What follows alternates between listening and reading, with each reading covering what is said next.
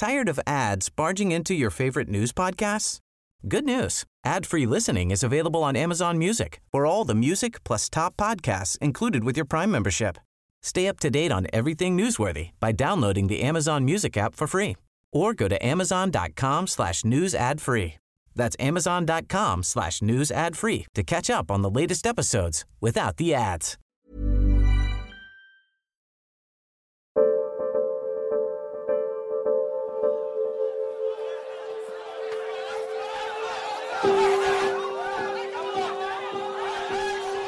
Following weeks of a relentless bombing campaign coupled with the shutting off of food, water, and fuel, the death toll in Gaza has climbed above 7,000. More than 1 million people have been displaced internally, significantly more than half the population. Among the areas of Gaza that has been targeted is the city of Khan Yunis in the south, home to more than 100,000 residents. Airstrikes are everywhere, and as we speak, there is heavy artillery shelling going on in the eastern part of the city of Khan Yunis, and they're bombing more homes and destroying more infrastructure. There are airstrikes carried out by sophisticated attack jets, destroying every bit and every sign of life in the Gaza Strip. It's the aftermath of an Israeli airstrike that hit a complex of residential buildings in Khan Yunis in the early hours of the morning. The Israeli army says it's targeting Hamas operatives, not civilians. The south is supposed to be the safe side of Gaza. Hundreds of thousands have left the north, heeding Israeli warnings.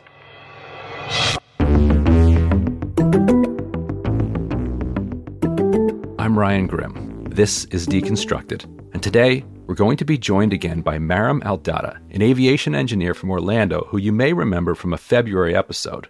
I interviewed him then about organizing he had done with the Florida-Palestine Network during the last Gaza war in 2021, where he joined Maxwell Frost at a rally, and he later lobbied him to stand firm on Palestinian human rights. That rally was before Frost ran for Congress, and the episode took a look at the way AIPAC and the group Democratic Majority for Israel pressured Frost and others to back off their criticism of the Israeli government. That reporting informed a long Intercept investigation and also informed my new book, The Squad, AOC and the Hope of a Political Revolution, which focuses heavily on the fight between the progressive wing of the Democratic Party and AIPAC's leading allies in Congress. I didn't set out to write the book on that conflict, but it has dominated so much of their time in office that's just where the story took it. This week, that fight has ratcheted up to unprecedented levels of animosity when 9 Democrats voted against a resolution that condemned Hamas and defended Israel's response, but said nothing about Palestinian civilian lives lost. Democratic Representative Josh Gottheimer, the squad's chief antagonist in the House, called them despicable in response. But leaving Palestinian lives out of a resolution, or suggesting, as President Biden did this week, that the numbers from Gaza can't be trusted because Hamas runs the health ministry, doesn't change what's happening on the ground. I reached back out to Maram, knowing that he was from Gaza, and asked how or whether his family was holding up.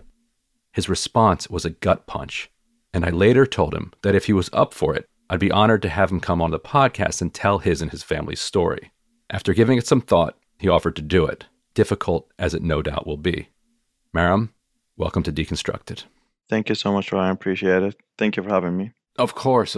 And I know this is a really hard time for you and your family. I want to begin by expressing all of our condolences and thank you for being willing to talk to me today. And I wanted to start by getting some background on your family, how they ended up in Gaza in the first place. Thank you so much. So my family originally is from the area adjacent to the Gaza Strip, and in 1948, when the 1948 war started, the Israelis pushed all the Palestinians into the Gaza Strip and Palestinians in the south into the Gaza Strip. My family was one of these people, one of these families that were pushed. And every night, my dad would tell me he would go with my grandmother to go and look at their land, to basically take over their crops and water it and all of that. And he said, at night when we tried to go, the Israeli soldiers would start shooting at us. And I actually was watching a documentary for Elan Papa. He was saying, oh, he found a document on the Israeli archive, and that's basically the process they explained. They knew that these villagers will come out of the Gaza Strip trying to take care of their land, and they would just wait for them to shoot them. It just, when he tried to explain that plan, or that how they were looking at it, and just hearing it from my dad, knowing my dad and my grandmother were part of that, it was just interesting.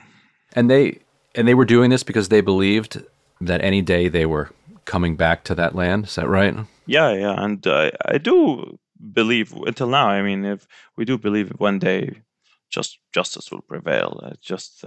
I think I was reading the other day quote for Martin Luther King, and he said, "The arc of the moral universe is long, but it bends toward justice." So it's something we believe in. We believe in justice. We believe things will be, that just the history will correct itself. So when did you leave Gaza? So, okay, I was born and raised in Saudi Arabia, but so we spent half of the year in Gaza Strip and half the year in Saudi Arabia. So 6 months in Saudi Arabia, when my dad finishes, we go and transfer to Gaza. And the last time I went to Gaza was in 2003. I tried to go again multiple times, but the blockade started and it was almost an impossible mission. So what was it like going in and out of Gaza? And how many people in Gaza were able to leave and come back? Because there's you have an advantage sometimes of understanding a community better sometimes if you have other communities that you're also a part of, because then you have things to compare and contrast. Whereas people who just are raised in one area and never leave it, that's just what life is. I'll tell you a little story. So traveling as a Palestinian, traveling to us is a very exhausting operation. So we would travel from Jeddah to Amman, Jordan, and then from Amman, Jordan, we drive to the Jordan River crossing, and most likely you'd spend the night there. You stay there, and then you have to cross. You take another car. It's like getting into that crossing. It's not like a regular crossing, regular borders. You just go with your car. No. There's multiple buses you have to transfer between them, and that's how the system works. And then you transfer, you take your luggage, and then take another car, and you drive. And you don't drive. So for Gazans, you don't basically have the freedom to move. They call it terhil, and which basically mean forced deportation to the Gaza Strip. So you get in a car, usually with someone with an Israeli citizenship that takes you to, or someone, there's some sort of security coordination. But we know that we're not allowed to get out of the car. And we go directly to the Erez crossings. Erez crossings comes right on the borders of Gaza. And a lot of things happened there too, I remember. That's a military post. That's literally a military post. I remember when my sister, Ro'a, she was almost a year old. No, not even a year, months old. We were traveling, and it was the first time we go to Gaza after she was born, and my mom had a can of powder milk for her, and they thought it was a bomb, even though we went through the Jordanian crossings, the Jordanian airports, and all that. But for some reason, they thought it was a bomb. They put us in a room. I was with my mom and my dad, my 3 siblings, and myself. And they put us in a room. It was like a silver room, all silver. And there was like a table in the middle, and then they left, and they asked my mom to open the can of milk, that powder milk can. I understand what that meant back then, but I understand it now, and it's really not good. I remember we're not allowed to go. If we go in, it's just the demeanor, how they treat you. Just seeing your mom and your dad are just, you don't move that way. They're scared of that individual who's running, searching you. You're not treated normally. Like, it's not like going through the TSA and getting your security checks. No. You're treated just it's humiliation. You're humiliated. It's just horrible. And as soon as we go into Gaza, you like 20 minutes, you're home. So that process to us was it takes almost like 2 days, a day and a half. So I remember the first time I traveled to other destination other than Gaza. I was 17 years old. I was going to Jordan. And I remember when I just got out of the airport and in the car and I was just going. My brother was with me. He was 2 years older than me. I was looking at him. I was like, that's it? I was like, we just get in a car and go. I swear to God, I was shocked. That's it? I didn't know travel was that easy. And it was honestly, it's very sad because I know a lot of people still go through that. And family members of mine who are in their 50s, they've never experienced anything other than what I've experienced in the first 17 years.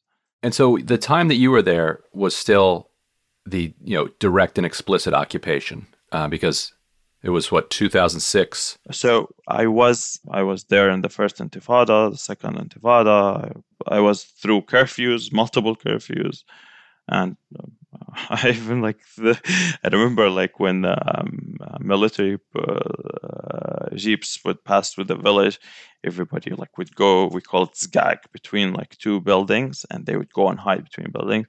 I've done that too. So yeah, I've witnessed the whole thing. What were the intifadas like as a child? How would it be explained to you, kind of by your parents, of what's happening, and also just on the micro level of how you're supposed to stay safe as a child? Like what kind of directions would parents give to say, this is how we make sure you come home every night? When this whole thing started, just past 2 weeks, my younger brother and I were talking about what happened in the first Intifada. There's that incident that happened, and he remembers it, and we remember it vividly. We were kids. I was probably 6 years old. He was 5. And he was telling me, I remember that day very well. I was eating mangoes, and when they broke in. So the story I remember, they would pass through the village, and they would start arresting any male who's more than 18 years old, older males or men. Mm-hmm. And the word spreads in the village, in our town, very fast. People know, they spread it. We call it Facebook. We have our own Facebook. Uh-huh. It's just people start screaming. They tell each other. So my dad, my uncles, they both got out of the car, out of the house, and they went to Abasan, which is an eastern village. They just started running. And we stayed. We were just in the house, and my mom, my uncle's wife, and my other uncle's wives, and my grandmother, and the kids, my siblings and I. A few hours later, we just hear in the jeep. So basically, they scream and basically don't get out of the house. That's what they say. And they start just breaking into houses and arresting people. And I remember I was in the kitchen, and my brother Muhammad was eating. He was saying he was eating mangoes, watching the door. Was not watching the door, just in front of the door, and they broke in. He was telling me he used the phrase he said is basically I peed myself. And I'm sure. I remember when my grandmother went to the house running to the door running, trying just to. I think it was her instinct, trying to push them out. I saw that. And I remember that like it was this morning. With his rifle, he just punched her in the face, and she just fell down and just start searching the house. There was a bunch of soldiers, and we were just hiding behind my mom. And that lasted for maybe 5 minutes, something like this. And then they broke everything in the house and they just left. So I remember the first Intifada. That's how it was, yeah. And you'd see I've seen so many, a lot of people they get killed in the streets. And back then media wasn't covering that stuff as now. You didn't see it. So I've seen people get killed in the streets multiple times. What would you do? Would you try to help drag them somewhere, or would you take off so that you didn't get killed too? Like, how do you respond when? We were young. It's so usually we follow the crowd. Like when if they stayed there, usually people start throwing rocks and they hide, or you would just run away. It depends if they start shooting or doing whatever. You just run. So, and remember, like this, I was a child, and every time we would go out, my mom was very protective and tried to keep us in. Don't go, Mom. This is not a joke. To tell us, the three of us, Malaka, Muhammad, and I, don't leave. It's very dangerous. So she would always try to control us and keep us in the house. But we were kids. We'd do what we what other kids would do. Yeah. Right. So how did you get out of Gaza in the end? So I went in 2005. I went to Jordan to do my undergrad, and I finished my undergraduate degree. And by that time, the whole blockade started. The election happened. Hamas won the elections, and Israel withdrew from Gaza and blockaded Gaza. No one was able to go in and out.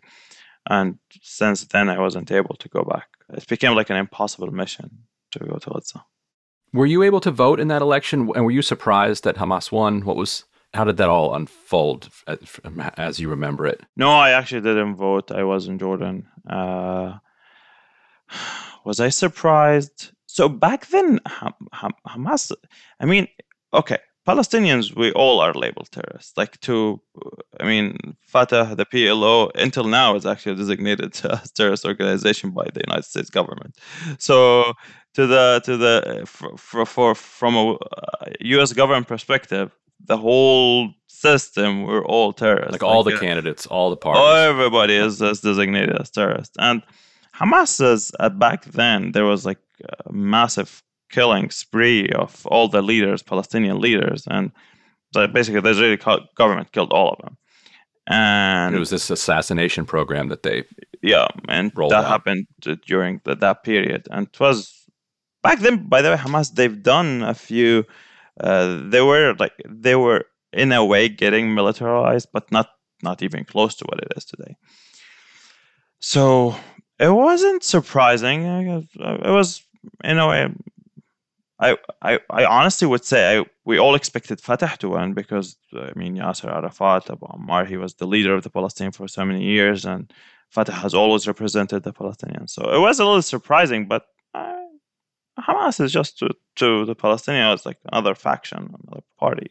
Right. You were telling me that before we started that you tried to visit again just very recently. Tell us about that a little bit. What inspired you to try to make the trip? I've always wanted to go to Jerusalem. When I was a child, remember, like I was telling you at the beginning, I would go across from the Jordan River to Gaza.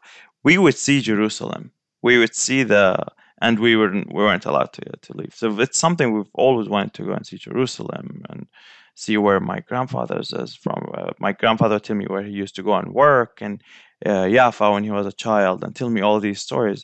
So I wanted just to go and see it. And at the same time, I wanted to go to see my grandmother in Gaza. So about 2 months ago or earlier this year, they started talking about the whole visa waiver program, and Israel would be accepted in the visa waiver program, and in return, all American citizens of Palestinian origins would be treated like normal American citizens. Or actually, they said to all Americans of all Muslims and Arabs origins would be able to go to cross any borders without problems in the occupied territories. So I said, it's an opportunity. I'll just go see Jerusalem, visit where my grandfather used to work, and then just go and see my grandmother and leave. So I got on a plane, crossed the pond, went to Jordan, got on a car, went to the Jordan the crossing. And I was there for 4 hours, waiting, and then they just put me in. It was like, "Oh, you have Palestinian citizenship." I said, "Yeah, I am Palestinian," and he goes, "Well, you can't come from here." I said, "Why?" There's the whole visa waiver program. I tried to explain it, and it was back and forth, and I was like, "Go back." Oh, nice. I remember, like, when I went back, I was.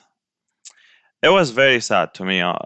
It was very emotional. I turned back and to look back, and I see literally my hometown, my country, and I was crying, and I just left, went to Amman. And You could see your hometown from there? not hometown, like homeland. I mean, Homeland, I was gonna Palestine. say, yeah. I see. You can see Palestine. I can see the mountains. I can see. I was so close. It's right So there. close. Yeah. So you've never been to Jerusalem? Never been to Jerusalem. Never been to Jerusalem. Any place but Gaza. So let me try to explain it to you and to people who listen. There is a system that was set up in 1948 that how Palestinians basically live.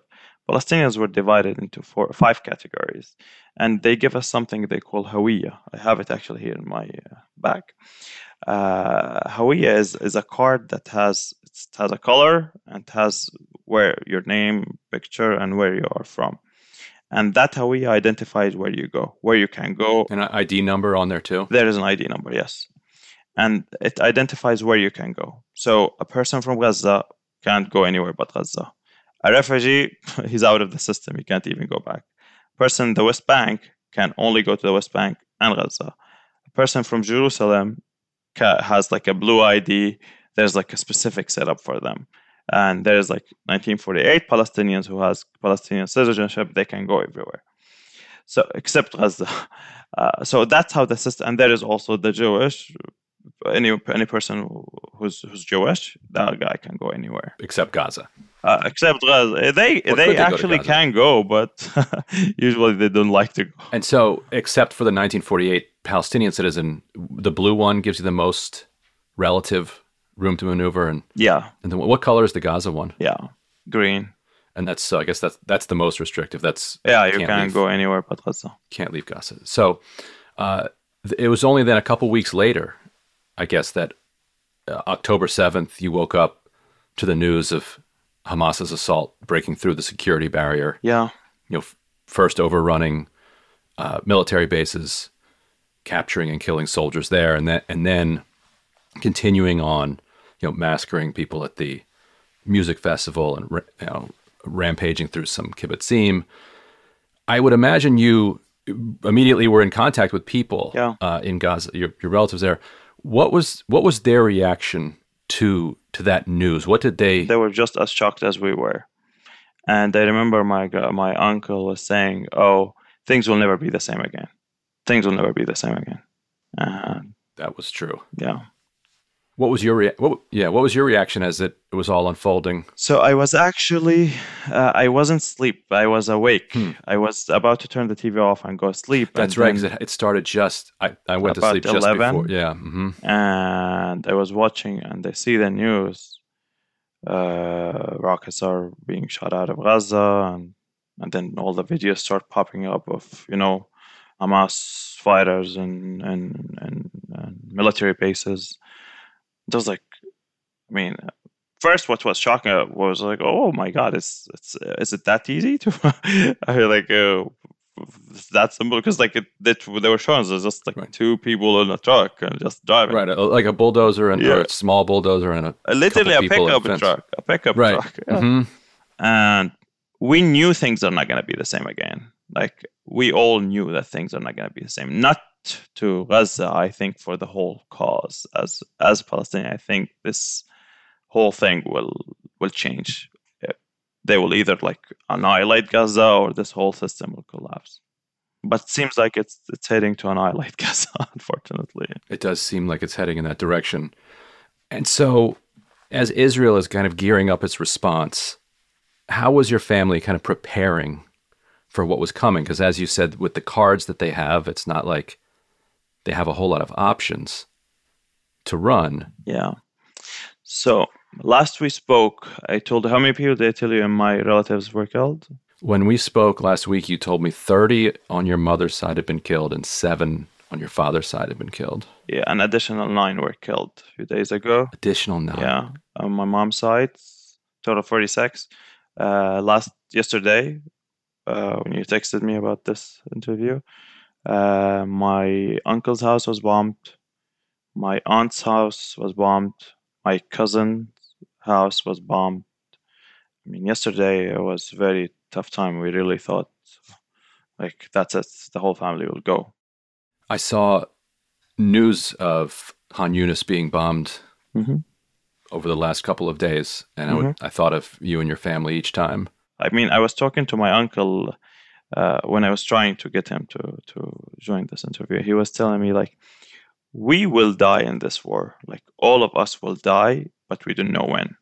Like, it's evident, like, to us that, I mean, just the thing is that when they explain it, it's just horrifying. What's happening there is horrifying. I mean, I'll tell you a little story. Yesterday, I was calling him. I was talking to him. He goes, like, today, a bomb fell in our street. A guy's leg was cut off in front of everyone, and we were trying to just, like, help him, waiting for an ambulance, and there was just no ambulance. There's no 911, no ambulance, no healthcare systems collapsed, and he just kept bleeding. And people just at the end just put him on a car, and they just drove him away, trying to take him to the hospital. I don't know what happened after. And then another story. He goes. There's no food. My cousin called my aunt, called my uncles. He goes, that was before their house was bombed. She goes, Sharif, do you have food? Do you have any bread? And he said, let me try to see who has bread. They don't have, so they tried calling around, and they found there's one little bakery in our town that still has, and they called him, like, can please keep a bag of bread for us? So he called my aunt back, and he goes, like, oh, ask Ahmed, my cousin, to go and pick it up. Ahmed calls my uncle back, and I was with him on the phone, and he tells him, I can't go, I can't leave. It's the street, our street, called Jamal Abdel Nasser. You can go check on Google Earth. That street is just blocked because the buildings are collapsed. I can't just cross to the other side. So I was like, wow. So it's just a slow death, just waiting to die. There's no food, they get water now 4 hours a day, no electricity. It's horrifying. It's what's happening is literally slow death. Tired of ads barging into your favorite news podcasts? Good news. Ad-free listening is available on Amazon Music for all the music plus top podcasts included with your Prime membership. Stay up to date on everything newsworthy by downloading the Amazon Music app for free or go to amazon.com/news ad free. That's amazon.com/news ad free to catch up on the latest episodes without the ads. Quality sleep is essential for boosting energy, recovery, and well-being. So, take your sleep to the next level with Sleep Number. With a Sleep Number smart bed, you can individualize your comfort level and enjoy a better sleep night after night. J.D. Power ranks Sleep Number number 1 in customer satisfaction with mattresses purchased in-store. And now the Queen Sleep Number C4 smart bed is only $1,599, a saving of $300, only for a limited time. For J.D. Power 2023 award information, visit jdpower.com/awards. Only at Sleep Number stores or sleepnumber.com. After years of fine print contracts and getting ripped off by overpriced wireless providers, if we've learned anything, it's that there's always a catch. So when I heard that Mint Mobile wireless plans are $15 a month when you purchase a 3-month plan, I thought, what's the catch? But after talking to them, it all made sense. There isn't one. Mint Mobile's secret sauce is that they sell wireless service online. They cut out the cost of retail stores and pass those sweet savings directly to you. With Mint Mobile, you get great wireless service at a fraction of the cost of other providers. Say bye-bye to your overpriced wireless plans, jaw-dropping monthly bills, and unexpected overages.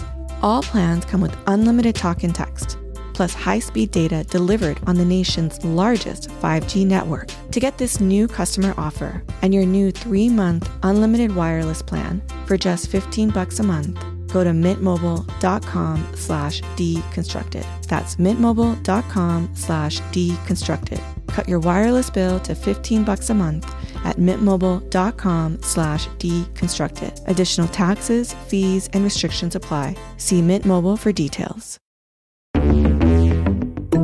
I noticed that Khan Yunis was one of the first neighborhoods where they turned water back on for that very short stretch of time. And you mentioned that they have it for 4 hours a day now, but that means that they didn't have it at all in the beginning. What did you hear from your family about that first week? That the first few days we were literally waiting for, like, they had a little bit of water and they basically were, trying to make it last as long as they can. And it was like they couldn't just flush their toilets, they couldn't just clean their houses, they couldn't do anything. And it's just, if this continued, by now I think all of them would have been honestly gone. Well, I'm glad there was a little bit of pressure, so they just turned the water back on, and they get it now for 4 hours a day. So, and they try to fill up. You were saying your aunt went how long without a drop of it? She said 4 days we didn't have a single drop of water. And so in those 4 days, they were relying on the little bit that they had saved. They had, yeah. From the very beginning. Yeah. There was a pressure, I think, from the U.S. government, and I think the whole world just was just give them water. And I think they opened the water. Did they say anything about what life was like without water? Because that's the kind of thing that I can't even begin to imagine. It's just they talk about they weren't thinking of the future. Honestly, I don't think they were thinking of it in a few days. We were thinking about it. My siblings and I were thinking about it. But when you have a little bit of water and there's bombs falling down, you see people just. Every time I talk to them, they tell me oh, he was here, Adil Baraka, for example. He was here. That was a story that was told to me this morning. He was here yesterday, but today we actually went to his funeral. He was killed. So when they say it, things like this, I don't think they think of the future, what's going to happen to us in a week if we didn't have water. They weren't concerned about that. They wanted this whole nightmare to end, but it got progressively worse. Right. That makes sense. From our perspective, we're right, you need water to live. And from their perspective, we're well, yes, but we also won't live if a bomb lands on our roof. Yeah. And before my aunt's house was bombed, houses adjacent to the area were bombed, and windows would break one by one, and damages to the walls and things like this would happen. And it's just it was, when you live in a condition like this, I don't imagine your mindset is you're thinking straight at all. Right. So it's just horrifying to just pray it. And have you seen the flyers that the IDF has been dropping in the Khan Yunis neighborhood? Because a source of mine passed me one. Have you seen these yet? I'll read it to you. They're leaflets. So it's a leaflet that's everywhere in this village of Khan Yunis. It's from the IDF, and it says in Arabic, and I'm told with a bunch of kind of typos and grammatical problems, but I don't speak Arabic, so I can't testify to that. But it says, If you want a better future for yourself and your children, do the right thing and send us concrete and useful information about the hostages in your area. The Israel Defense Forces promises to do its best to keep you and your houses safe and to give you a financial reward. We promise you complete anonymity. And then underneath it has WhatsApp and other phone numbers that people can then use to give information about hostages. It feels like the implicit stick there, the carrot being we'll pay you, the stick being what's been going on will just continue to happen unless these hostages are exchanged. Or although, do you think that would stop if they were? Is there some suspicion that a lot of hostages are in this area? Or do you think this is happening all over Gaza? I think this is there is no place now in Gaza. There is no place that is not being bombed. They took my grandmother to a friend of theirs in Rafah, which is literally on the Gaza borders, and there were houses next door that were bombed.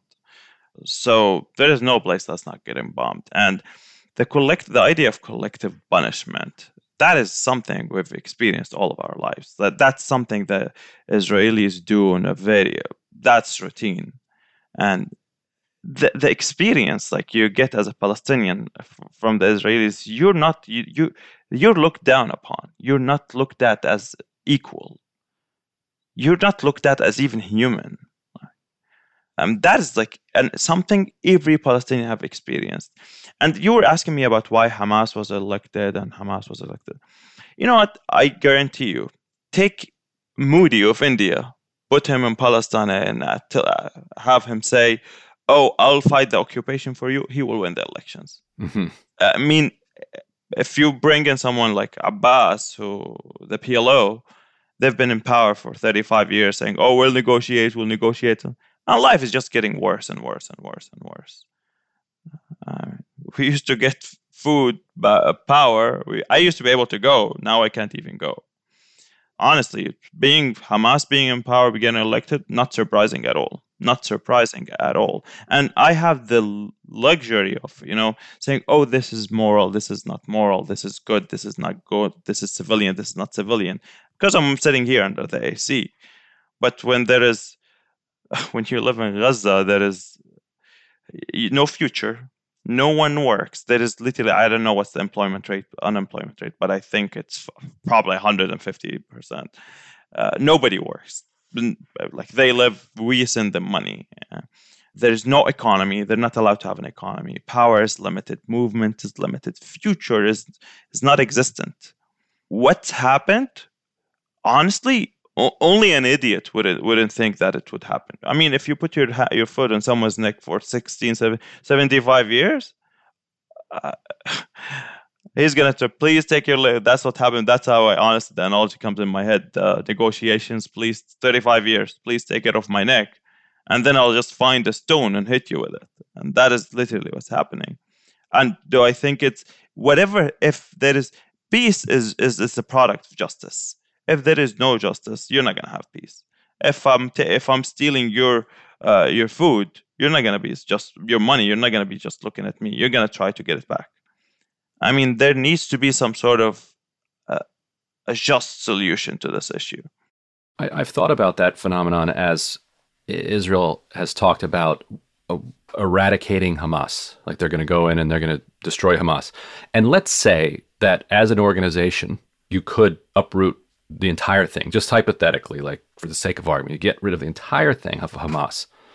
If it's the case, like you're saying, that Modi could come in there and if he takes the same line that Hamas took before, that would be the party that gains support. It feels like whatever returns in Hamas's place would then be effectively the same. Yeah, taking the same line. It just makes sense, Ryan. I mean, think about it. If you have an oppressed group of people, they're treated like subhuman. No food, no water, occupation. They can't even leave. I mean, my cousins, they can't. My grandmother now, if she sees me, she wouldn't recognize me. She has if she only sees me on FaceTime. I haven't seen her since 2005. What do you expect of these people? Like, what do you expect them to say? Like, I'm your victim, but I submit to your will. I'm okay with being oppressed. It's not gonna happen. It's a natural behavior, human behavior, and it's been almost when the Oslo Accords were in 1993. So almost 30 years of negotiations and nothing happened. Initially, everybody believed there will be a two-state solution and we will have a Palestinian state and, we'll just we'll forgive and let go of everything and we'll just be happy and raise kids. And just 30 years later, no, not even, nothing.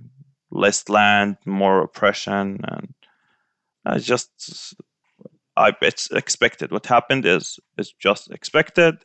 And it's not going to stop. Honestly, normal. That never stops until there is a justice. And when you think about the phenomenon of oppressed people are going to resist. And you think about what Israel is doing in Gaza now, that's one reason I think that your earlier point that you were making about annihilation might be the most logical explanation. It almost feels like Israel feels like this is a moment they're going to end this problem. But what does that look like? We're talking 2 million people. 2.3 million. 2.3 million people. Yeah, that's what does it look like if Israel tries that? I hope the world is not okay with that. This 2.3 million people get killed in front of us, and we're just watching this. Wow, what was this gonna say? What does this say about us as just human species? Wow, I mean, I hope that never happens. I'm just getting chills just thinking about that concept, and like to think about it is no, I hope it never happens. And I don't necessarily mean the killing of 2.3 million people, but the pushing of a million plus into, say, the Sinai. I mean, they pushed the people in from Jaffa to Gaza, and then they're gonna push them to Sinai. That problem. If you think pushing them to Gaza will end this, to Sinai will end this, I mean, I think it's just, I don't think it's gonna end it. Yeah, if something, this is gonna even create more problems to Egypt and gonna get Egypt more involved. Yeah, just people don't give up their rights. Like that's just normal. So just the other day, President Biden was asked about civilian casualties in Gaza. I'm sure you saw his answer to that. What they say to me is I have no notion that the Palestinians are telling the truth about how many people are killed. I'm sure innocents have been killed, and it's the price of waging a war. I think we should be incredibly careful. I think not we, the Israelis should be incredibly careful. What was your reaction when you heard Biden say, I can't really trust these numbers? I was actually, I agree with them, but I agree with them on the other side. Because I was talking to my uncle and he goes like, people just disappear. Like they disappear. Like Abu Baraka's house, like in our town, their building just was hidden and they're down under the rubble. Nobody knows who's under, who's gone. So I do think it's honestly, I confidently can say it's more than what the media is saying. The numbers are more. I'm confident. I mean, if I'm an individual in Gaza and not relatives, not the people I know, relatives, 46 people were killed. People I know, families like Abu Libdi, the whole family was gone. Ashar, the whole family was gone. And there's usually the families in Gaza is like in the house there will be like 30 people living in the house. It's a very condensed place. There's not a lot of space in Gaza. So I do think it's more than what they say, honestly. You probably also saw these comments from John Kirby the other day where he was asked about civilian casualties, and he said, "This is war. It is combat. It is bloody. It is ugly, and it's going to be messy. And innocent civilians are going to be hurt going forward. I wish I could tell you something different. I wish that wasn't going to happen." It's something we're used to, honestly, unfortunately, from Europeans and Western governments. It's just usually like, see how the world is just like up and armed. The whole media is just covering, and there's like 1,400 Israelis were killed. I mean, Arabs and Muslims, and that's, by the way, that's the perception of it. That's a very strategic mistake, I think, Joe Biden and the U.S. government is doing. Everybody's looking. The whole world, just my social media is just like, why are we subhuman? Are we not like you? Everybody, this feeling of resentment of average individual towards the U.S. government. Why aren't we the same? Why aren't you worried about it the same? Why are you looking at us differently? There's like almost 7,500 people were killed in Gaza, and you're still talking about 200 hostages, and you're killing. I mean, solve it diplomatically instead of dropping bombs. And that is the feeling. I mean, when we talk about the Iraq war, the same thing. In Afghanistan, God knows how many. And it's the feeling that everybody is getting around the world, that, or at least around the Arabic world, that, oh, the U.S. government really doesn't, all of this quote unquote bullshit about human rights is just bullshit. It's just to push their agenda and get to what they want. But there is really nothing called human rights. It's all bullshit. And do you think any of the strikes related to your family were targeted? Or why are they hitting these buildings? Like, what is it? Does it feel indiscriminate? Like, what is going on there? I mean, I do think it's indiscriminate. Did you look at the picture? There is no way all of these people does not are look Hamas. discriminate. Yes. There is, yeah, that's very just, they're just dropping bombs. And I mean, my Al-Masri, my family, they have nothing to do with politics. These people they literally just in their house, and they're not engaged in anything. Not Hamas, not Fatah. They're not with anyone. Like, and they were just gone. Yeah. It's a lot of people were killed from even Fatah. It's everybody's just getting bombed. Yeah, I'm sure you saw this, that the family of Al Jazeera Gaza bureau chief, Wael Dardu, was killed. Yeah. And the family thought they were in a safe location down in southern Gaza. As you said, there doesn't seem to be anywhere safe. And an Israeli journalist from Channel 13, his name is Zvi Rezkeli, said on the air that he thought the IDF, or that, not that he thought, he said the IDF targeted the family. He said, his quote was, "Generally, we know the target. For example, today there was a target, the family of an Al Jazeera reporter. In general, we know." On the other hand, they're also just so indiscriminately bombing, it's hard to say. What is the sense of Gazans about whether or not the IDF is pulling off these targeted killings? So let me tell you something about how we understand what they do. The Israelis, the collective punishment, it's something they do. We understand that, we know it, and we've lived it. But they do play on this psychological, building in this psychological fear of people. I was reading online. There's something called the Iron Wall. It's an article that was written by Zeif Jabotinsky, one of the founders of Zionism, and he was basically saying we need to just beat them and just make them feel that we're just too powerful with them. We are merciless. We'll kill all of them if we have to. So they never raise basically their finger in our face. They never resist us. And he says, like, you can't take someone land and not expect them to resist. Mm-hmm. And so we need to just build so much fear inside of them so they never resist us. And that is why I think what's happening. So they call it deterrent. They want to just make you very afraid of them. And I do think, honestly, people just, I mean, I just told you, like, I was talking to my uncle and he goes like, we all will die. And I do think that's as a Palestinian, there is no future, and you know they're going to kill you either way. So just screw it. Go for it. Just do what you have to do. How does a family mourn so many people? Like, how do you begin the process of mourning the new person when you haven't finished mourning the last person? That's honestly a very tough question. Now we're thinking of protecting who's left, honestly. Mm-hmm. And just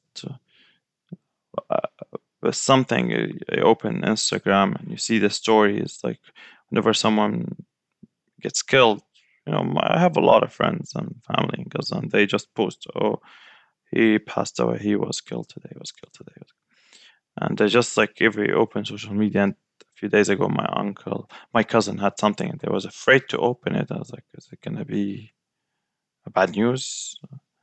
And when we text them on WhatsApp and something, and they don't read it for a few hours, they don't have power until, like, whenever they get a chance to charge using solar panel. So they don't read the message. If, like, half an hour passes by, they don't read it. We just, like, trying to figure out how we can reach out to people in Gaza to know if they're still alive. It's just horrible times, honestly, and it's very emotional on us, all of us. Anywhere, like when you say you're focusing on trying to keep the remaining people alive, is there anything they can do? Like, are there any, or is it just hope? Yes, just pray. Yeah. Just hope and pray. And what are they gonna do? I mean, where are they gonna go? Like they took my grandmother to Rafah, to a friend of my uncle, to the house of a friend of my uncle, and they're still. We were talking to her yesterday. She said like, oh, they bombed Rafah, and there's like a few buildings were shot down or bombed. We're in Khan Yunis. We're actually like right in the center of Gaza. So really, no place. No, there's no safe place. You know what? Like the 9 people I was telling you about, how I knew they were killed on TV. We're watching TV, and there's like Al Zahra. Like immediately text my cousin. He goes like, "What happened?" And he goes, "Yes," and he gave me the names. Did you notice that the Gaza Ministry of Health released the names of more than 7,000 people? Yeah, and their names wasn't actually on the list. Yeah, 212 pages. I went to scroll through it, and yeah, that was in response for listeners who haven't followed it. That was in response to President Biden saying they don't believe the lists, and that's one reason I was asking about ID numbers, because they included the ID numbers as well, so that anybody, Israelis, if they want to check, they can. Yeah, I saw that.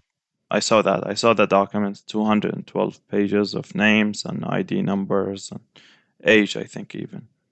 Well, Marm, is there anything else you'd want to say that the audience ought to know? I just learn more about the history of this. Read more about what's happening in South Africa and how similar it is to what's happening, and just understand how the system works. It's not only when there's a blow up. This is like a continuous. It's just a whole system that was built on oppressing one group. Is just dominated by another ethnic group. So just educate yourself, learn more about it, and just keep us in your prayers. Well, you'll be in ours, Maram. Thank you so much for joining us.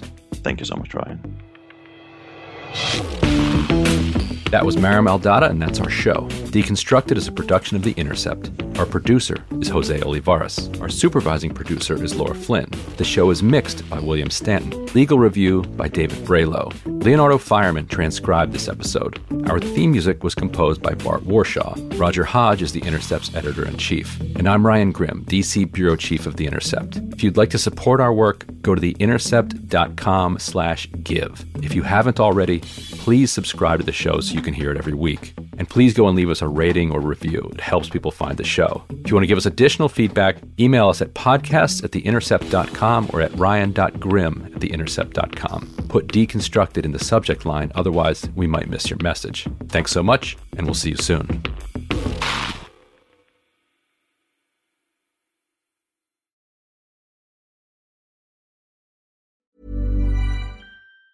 Tired of ads barging into your favorite news podcasts? Good news. Ad-free listening is available on Amazon Music for all the music plus top podcasts included with your Prime membership. Stay up to date on everything newsworthy by downloading the Amazon Music app for free or go to amazon.com/news ad free. That's amazon.com/news ad free to catch up on the latest episodes without the ads.